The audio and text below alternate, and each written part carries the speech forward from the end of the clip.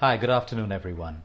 Today, I want to talk about children and their growth. I have a lot of parents, especially in India, who keep reaching out all the time concerned about their child's growth.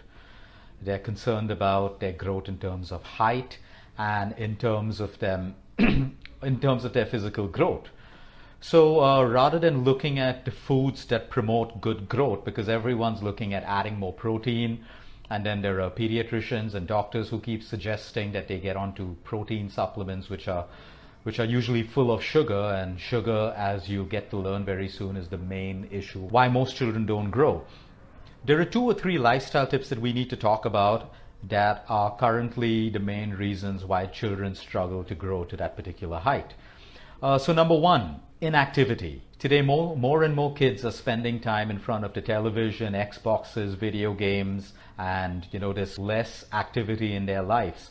We need to understand that every time a child walks or plays or runs or jumps, which is why when you see infants and they start moving into toddlers, they crawl and then they walk and they start jumping around. They're very active because the sole of your foot, every time it touches the ground, which means when you have a step forward, when you walk forward or you jump or you move, okay, it stimulates your lymphatic system, which also stimulates the production of human growth hormones. Growth in relation to height is all about HGH, which is your human growth hormone. Very little of it has to do anything with protein. Protein is a macronutrient which is one of the building blocks of the human body, but it doesn't mean that if you have more protein, you're going to grow faster or you're going to grow taller. In fact, giving a kid more protein than required will actually put oxidative stress on the kid's kidney and make the body and pH level more acidic in nature, which again becomes an obstacle to good growth. So one is inactivity.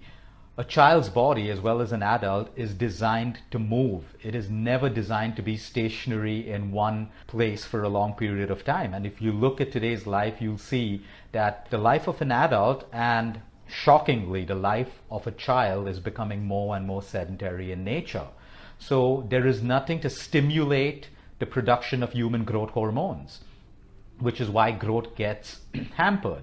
So that's why we always encourage children to jump. So like the trampoline, that's a great exercise. It's also called rebounding. Every time a child jumps, the sole of the foot hits the ground, there's stimulation and activation of the lymphatic system and human growth hormones. So the more that your kids play, the more that they're active, you stimulate human growth hormones. The second thing is sugar. The amount of junk food and processed foods and foods filled with sugar and the wrong salt that young children, including aerated drinks, that young children consume today is the reason why their growth gets hampered. And let me explain how that works.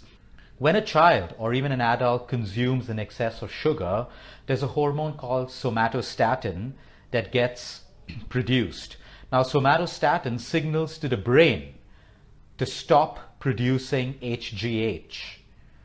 Somatostatin signals the pancreas to produce less insulin, which means higher blood sugar levels, which means the possibility of more fat storage, which means, again, hampered production of HGH.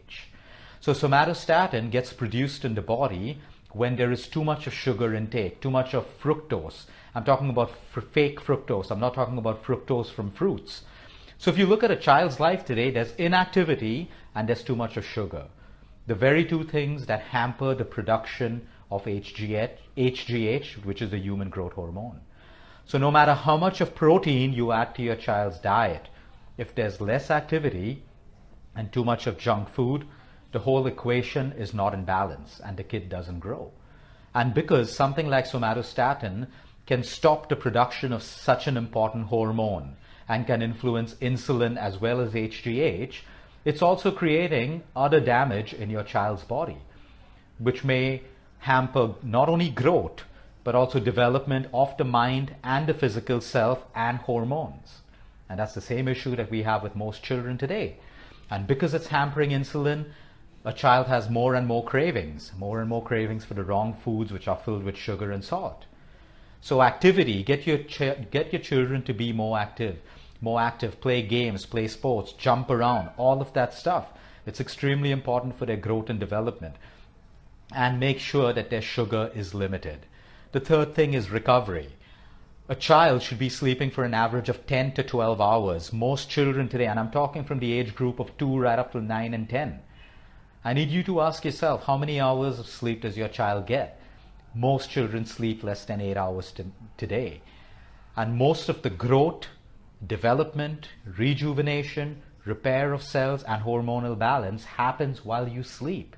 When an infant is born, they sleep for 14 to 16 hours a day because that's the time the body is growing, the limbs are growing, muscle tissues are growing, cells are growing.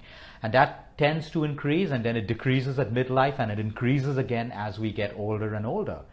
So compromising on your child's sleep just because you need to fill up his or her day with extracurricular activities, tuitions, new language classes, all of that stuff, you are compromising the growth and development of your child. You work with it from a different approach. You first ensure that they're getting their minimum of 9 to 10 hours, and then you see how much of time is left in their day to fit in whatever it is that you need to fit into their day. And the third thing is stress.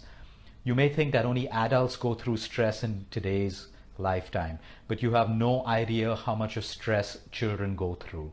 Right from peer pressure to being accepted to fitting in socially, into friends groups, from being compared with other children, from the immense amount of competitiveness that schools promote and parents promote. That stress increases their cortisol levels, which is a stress hormone. That stays chronic. It impacts somatostatin, it impacts growth hormones, it impacts thyroxine, it impacts DHEA, it impacts testosterone. Everything that is needed for a child to grow up into a strong and healthy person. So again, it's holistic for children, it's holistic for adults.